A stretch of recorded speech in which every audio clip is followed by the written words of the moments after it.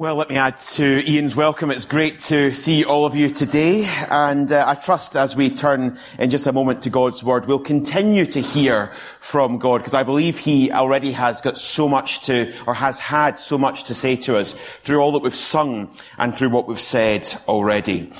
Things don't always turn out quite as we expect, do they? They don't turn out as we expect sometimes in small things, like how we plan to spend the day on Sunday, like in my expectation not to be here in front of you today. They don't turn out quite as we expect at times in small things, but they also don't turn out quite as they expect in the massive things of life either, do they? And I wonder what our response is in those circumstances where things have taken a massive change of direction, and they're not what we ever thought they would be. I hope in these circumstances, our response might be to cling to Jesus and to trust Him like never before. This week with the children, I've been speaking a little bit towards the end of the day about about two of the miracles that Jesus performed. And in a minute, I'm going to ask Anne and then Ruth just to read to us. We're going to read first of all from John 2 and that miracle of turning water into wine. And then we're going to read from John 11, the miracle of the raising of Lazarus. Two very different miracles, but the situations being situations where very unexpected twists and turns have taken place. So look, would you, as we hear them, to how Jesus reacts to these circumstances. Enter in, if you can, to the thoughts, the emotions, and the actions of Jesus. And just as we prepare to listen, I want to reflect on what we've already sung as a context for what we're about to hear. We've sung, "Forever God is faithful. His love endures forever. Water you turned into wine. Out of the ashes we rise. Our God is healer, awesome in power, our God. When I fear my faith will fail, Christ will hold me fast, for my Saviour loves me so, He must hold me fast." In the context of what we've sung, let's listen to God's word now. First of all, Anne in John 2. On the third day, a wedding took place at Cana in Galilee. Jesus' mother was there, and Jesus and his disciples had also been invited to the wedding. When the wine was gone, Jesus' mother said to him, "They've no more wine."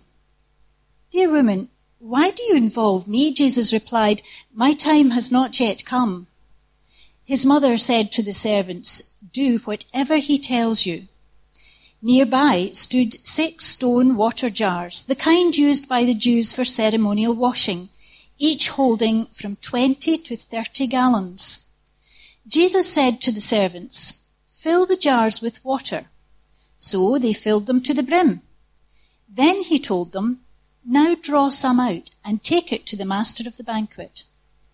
They did so, and the master of the banquet tasted the water that had been turned into wine. He didn't realize where it had come from, although the servants who had drawn the water knew. Then he called the bridegroom aside and said, "Everyone brings out the choice wines first, and then the cheaper wine after the guests have had too much to drink. But you have saved the best till now." This, the first of his miraculous signs Jesus performed at Cana in Galilee. He thus revealed his glory, and his disciples put their faith in him.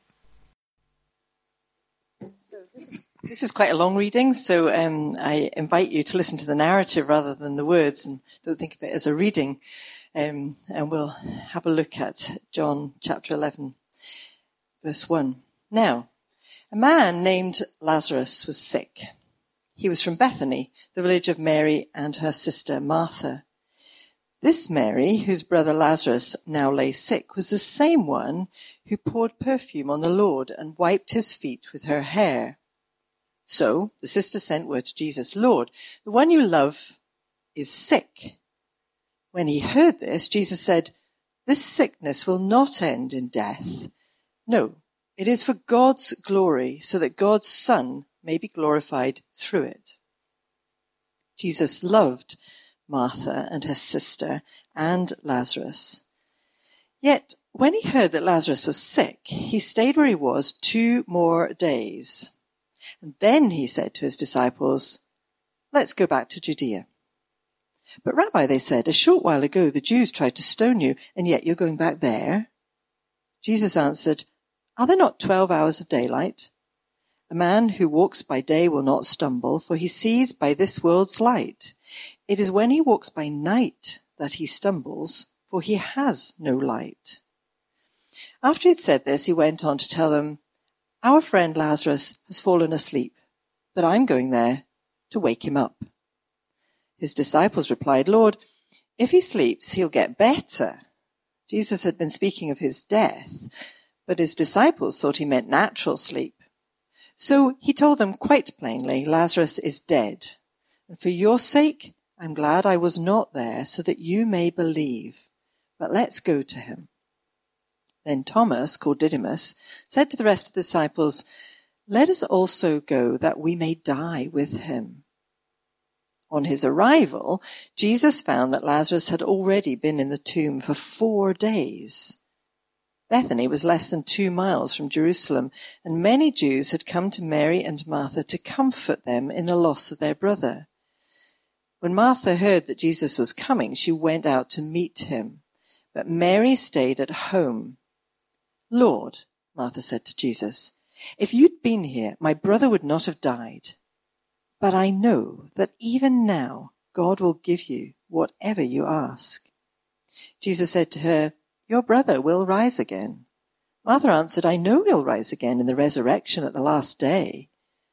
And Jesus said to her, "I am the resurrection and the life. He who believes in me will live even though he dies. And whoever lives and believes in me will never die. Do you believe me?" "Yes, Lord," she told him, "I believe that you are the Christ, the Son of God, who was to come into the world." And after she had said this, she went back and called her sister Mary aside. "The teacher is here," she said, "and is asking for you." When Mary heard this, she got up quickly and went to him. Now Jesus had not yet entered the village, but was still at the place where Martha had met him. When the Jews who had been with Mary in the house comforting her noticed how quickly she got up and went out, they followed her, supposing she was going to the tomb to mourn there. When Mary reached the place where Jesus was and saw him, she fell at his feet and said, "Lord, if you had been here, my brother would not have died." When Jesus saw her weeping, and the Jews who had come along with her also weeping, he was deeply moved in spirit and troubled. "Where have you laid him?" he asked. "Come and see, Lord," they replied. And Jesus wept. Then the Jews said, "See how he loved him." But some of them said, "Could not he who opened the eyes of the blind man have kept this man from dying?" Jesus, once more deeply moved, came to the tomb. It was a cave with a stone laid across the entrance. "Take away the stone," he said. "But Lord," said Martha, the sister of the dead man, "by this time there is a bad odor, for it's been in there for 4 days. Then Jesus said, "Did I not tell you that if you believed, you would see the glory of God?" So they took away the stone. Then Jesus looked up and said, "Father, I thank you that you have heard me. I knew that you always hear me, but I said this for the benefit of the people standing here, that they may believe that you sent me." When he had said this, Jesus called in a loud voice, "Lazarus, come out." The dead man came out, his hands and feet wrapped with strips of linen and a cloth around his face. Jesus said to them, "Take off the grave clothes and let him go."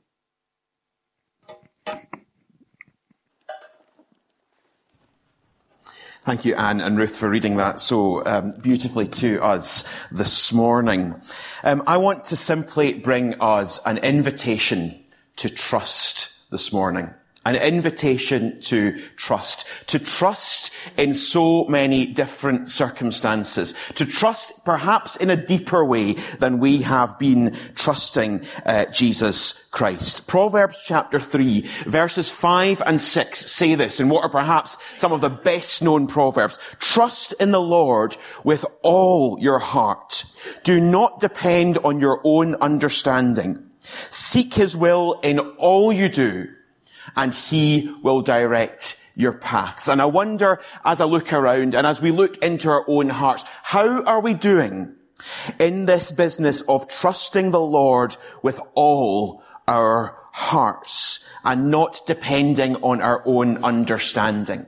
I ask that particularly to what I guess are the vast majority of this gathering, people who have already said that they are followers of Jesus Christ. But and we know that involves simply believing in Jesus, but still the challenge comes, are we really trusting in him with all of our hearts? But I'm very conscious that some here may feel that you're not yet a follower of Jesus. And so the question comes, can you really trust him? Can you trust him with everything?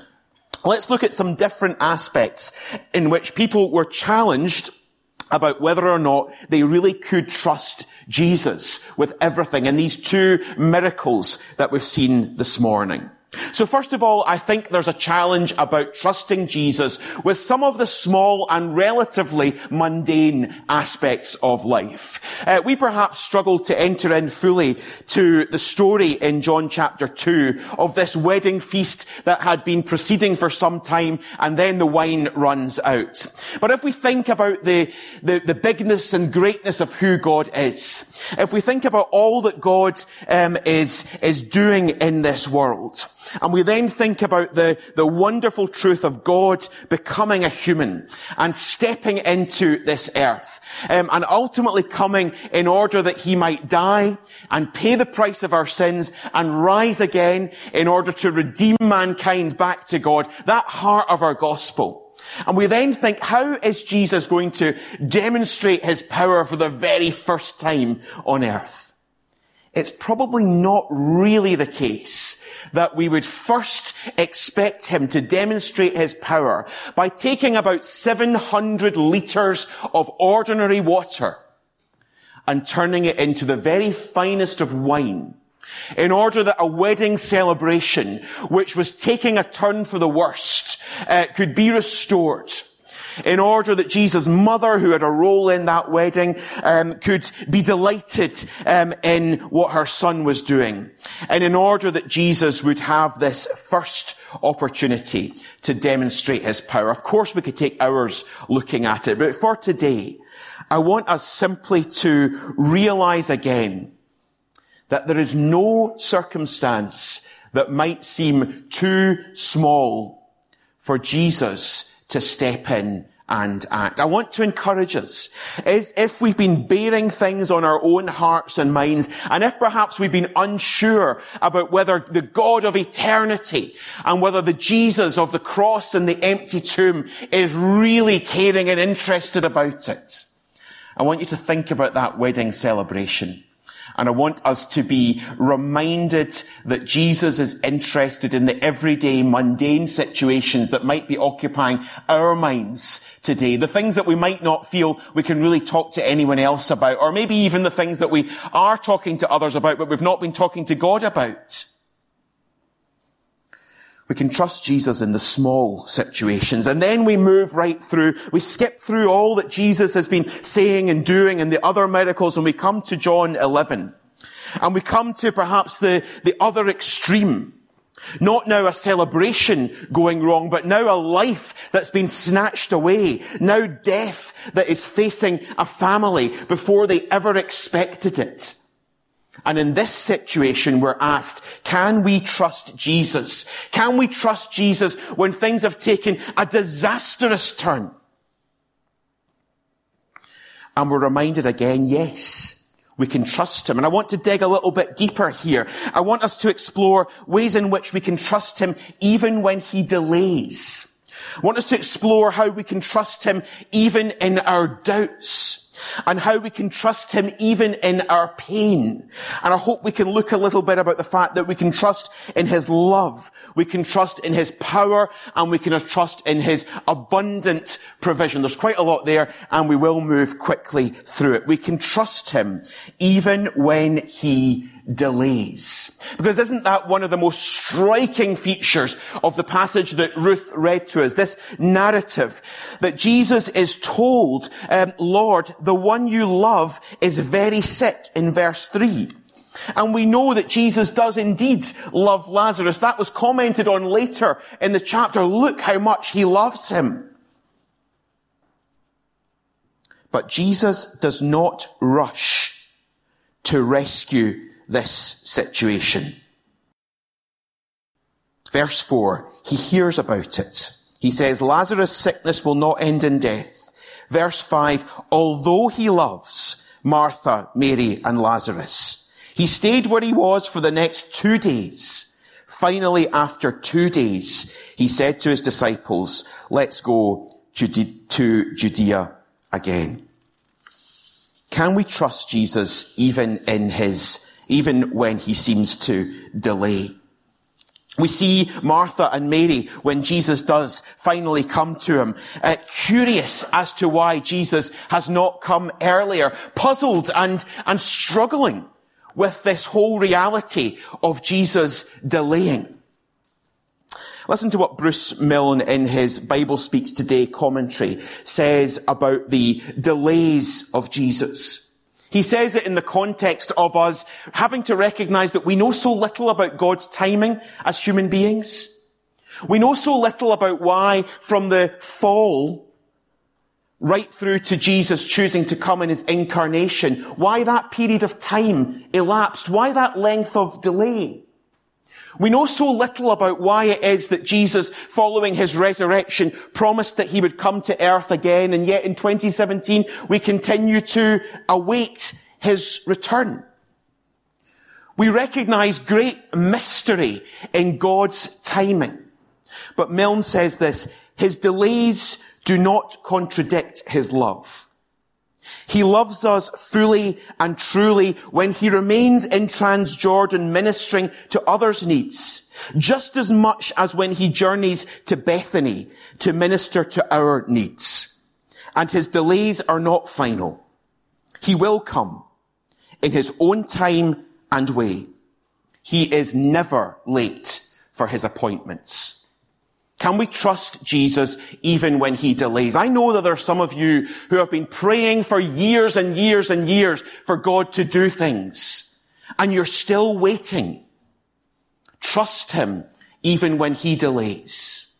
For others, maybe it's not been that sort of period of time at all, but you're struggling with the delay of Jesus. Trust him in his delay.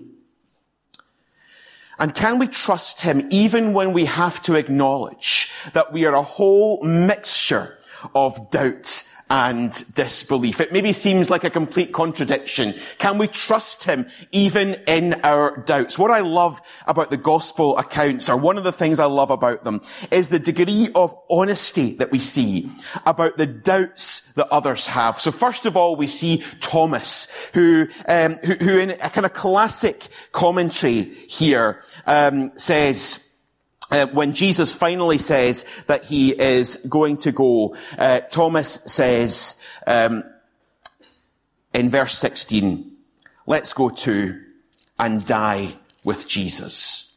There's something about Thomas. Do you know the character that he really reminds me of as I've been thinking about him? I wouldn't like to suggest that we only read the Bible to our children. We also are reading Winnie the Pooh at the moment. And the character Eeyore just really resonates for me in terms of Thomas. Eeyore is always there, isn't he? Quite faithful, quite loyal, but always totally miserable. Just waiting for absolute disaster to come upon him. And that's Tom. Okay, Jesus, I know that I will stick with you, but I know that you're probably making a terrible mistake and we're all going to die. There's Thomas, otherwise known as Eeyore, still managing to trust and follow Jesus, even in his own doubts. And then there is Martha, There's Martha, and in verse 38, when Jesus says, roll the stone aside. And Martha's saying, look, Jesus, he's been there for 4 days. There's going to be the most awful smell. 4 days. And while she's expressed this confidence that Jesus can do incredible things, you get this sense of, come on, Jesus, let's not play around here. It's too late now. Maybe day 1, maybe day 2, maybe day 3. We could look into lots of significance about beliefs at the time, about what was perhaps going on in those first 3 days. But 4 days. It's final, Jesus. I'm not sure I can really trust you after all this time. But Jesus works despite the doubt and the disbelief that he was surrounded by. And I wonder whether Martha and Mary would look back on that encounter and be so glad that Jesus had delayed, and been so glad that Jesus had not turned away from them or been angry with them because of their doubts and their struggles to believe. I don't think Jesus does respond with that anger here in the passage in response to that disbelief and doubt, but responds with great grace and compassion. Can we trust him when he delays? Can we trust him when he doubts? Can we trust him when we feel great pain? Because Martha is the one who kind of runs to meet with Jesus in verse 20. When Martha got word that Jesus was coming, she went to meet him, but Mary stayed at home. Let's just think about Mary for a minute or two. Mary's pain, it seems, was such that she couldn't even leave the house. Martha was the one who absolutely could bolt out and start having this dialogue with Jesus. But Martha has to go and try and get Mary in verse 28. She left Jesus and returned to Mary. She called Mary aside from the mourners and said, "The teacher is here and wants to see you." So Mary immediately went to her. Verse 31, we read more about Mary. Verse 32, when Mary arrived and saw Jesus, she fell down at his feet and said, "Lord, if you had been here, my brother would not have died."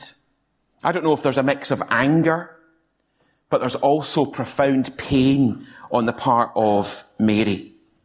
I want us to understand this morning that we can trust Jesus in the midst of our pain. And the wonderful truth is, Jesus comes along here and doesn't immediately take that pain away. What he does is come and share in that pain and suffering. Verse 33, when Jesus saw her weeping and saw the other people wailing with her, he was moved with indignation and was deeply troubled. And then verse 35, the shortest verse in the Bible and one of the most profound, Jesus wept.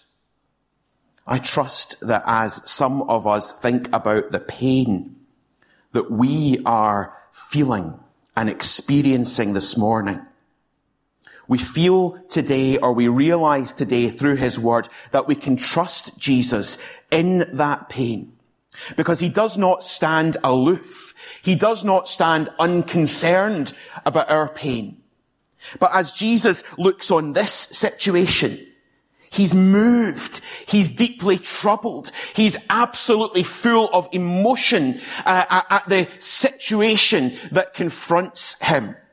We see real empathy with Mary and with all of those others who are struggling. There's some sense here, and many commentators and those who are studying it will differ slightly as to exactly what's going on here. But there seems to be a real sense of anger as well, all that's going on. Not anger at the people in front of him, but anger at the reality of death. Anger at the way in which the devil has come in and is screwing things up and has led to this man being in that tomb when he should still have been with his family. Anger at the reality of that suffering, devastation, pain and loss that Lazarus' death somehow or other just depicted as the devil would ravish or wreak his havoc in so many different circumstances.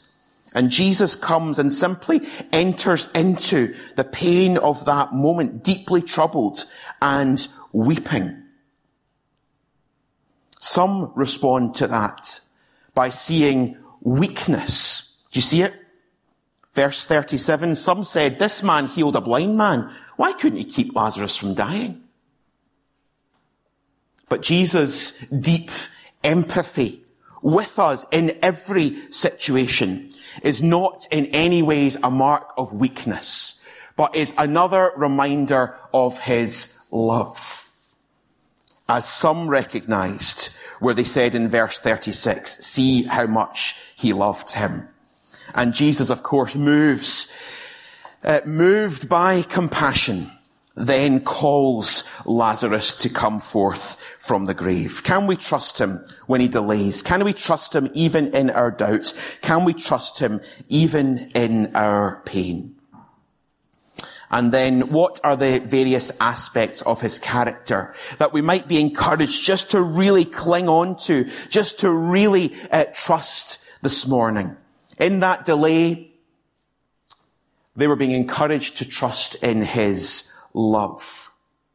Reading about this again in the same commentary by Bruce Milne, I was encouraged to read this. Despite the massive propaganda to the contrary, our Lord's purpose is not primarily to make us happy, but to make us holy. He loves us too much to leave us part saved, part remade, and part sanctified. And perhaps we need to expect him in his love for us to allow things into our lives which in our self-centered pursuit of happiness we would exclude. Do we recognize the truth of that?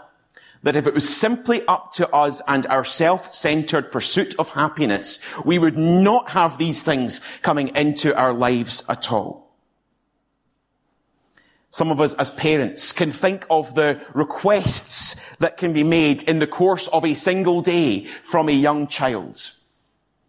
That even if we feel that we have bestowed absolutely everything on them and treated them in all sorts of ways, you can almost be guaranteed, almost especially if you've treated them in all sorts of ways, towards the end of the day there'll be requests for so much more and indignation that so much more is not being bestowed upon the child. Because we are not always best at judging what is best for us.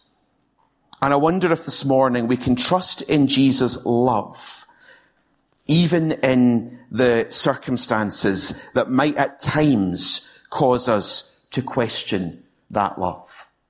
Have a read of Romans 5.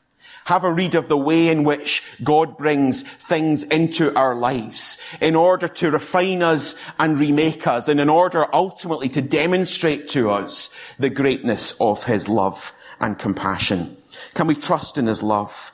Can we trust in his power today? What power he exerted turning that water into wine. What power he exerted bringing to life the man who had been dead for 4 days. But of course, in this passage, John 11, we see echoes of other things going on. We see echoes of the much greater power that Jesus is going to demonstrate, as he actually says he's not only going to be able to raise Lazarus from the dead, he's going to be able to raise from the dead every single human soul. And he is also going to be able to give life in all its fullness to those who are knowing only death and decay. So John 11, verse 25, let's not miss this. Jesus said, I am the resurrection and the life. Those who believe in me, even though they die like everyone else, will live again. They are given eternal life for believing in me and will never perish. Do you believe this, Martha? And I know many of you are trusting Jesus with all of your hearts for your eternal destiny. You're trusting in his power to raise us from the dead, to take us to heaven, to be with himself, not because of what we have done, but because of what he has done through his love for us and through his death for us on a cross. Some of you are perhaps not yet there. Perhaps today is the day as you dig into more of who Jesus is and why he came and what it means to follow him, to really get to that point where you say, Jesus, I trust you.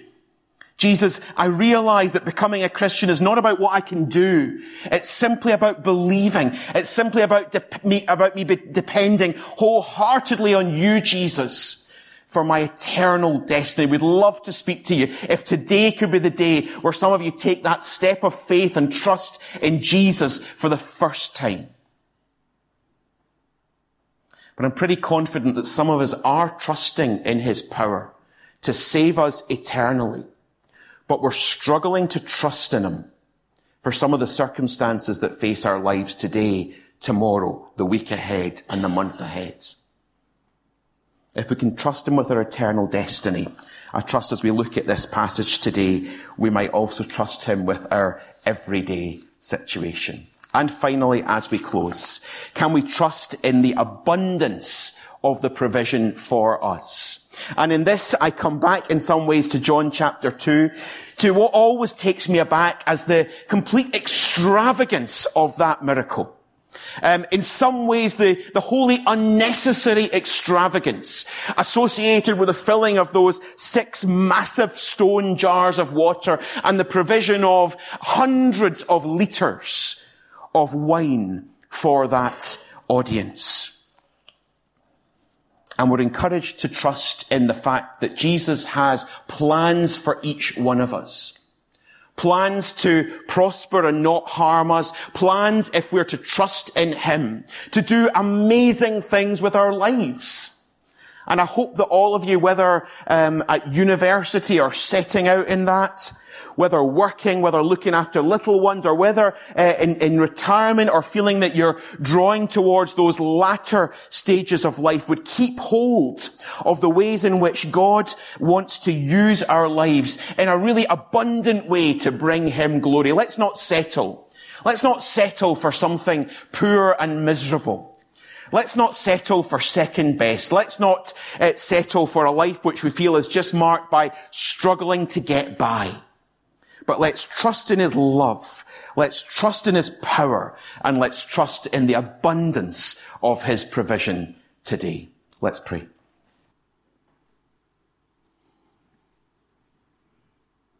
Lord Jesus, may it be the case that we trust you wherever we're at in this life's journey. Whatever challenges we face, whatever doubts and uncertainties we have about the future, help us, help me to trust you wholeheartedly with it all. May we be individuals and may we be a church that is marked by a true dependence on you, Lord. May we be trusting in the Lord with all of our hearts and not depending on our own understanding. May we be acknowledging you in all of our ways, and would you direct our paths. Amen.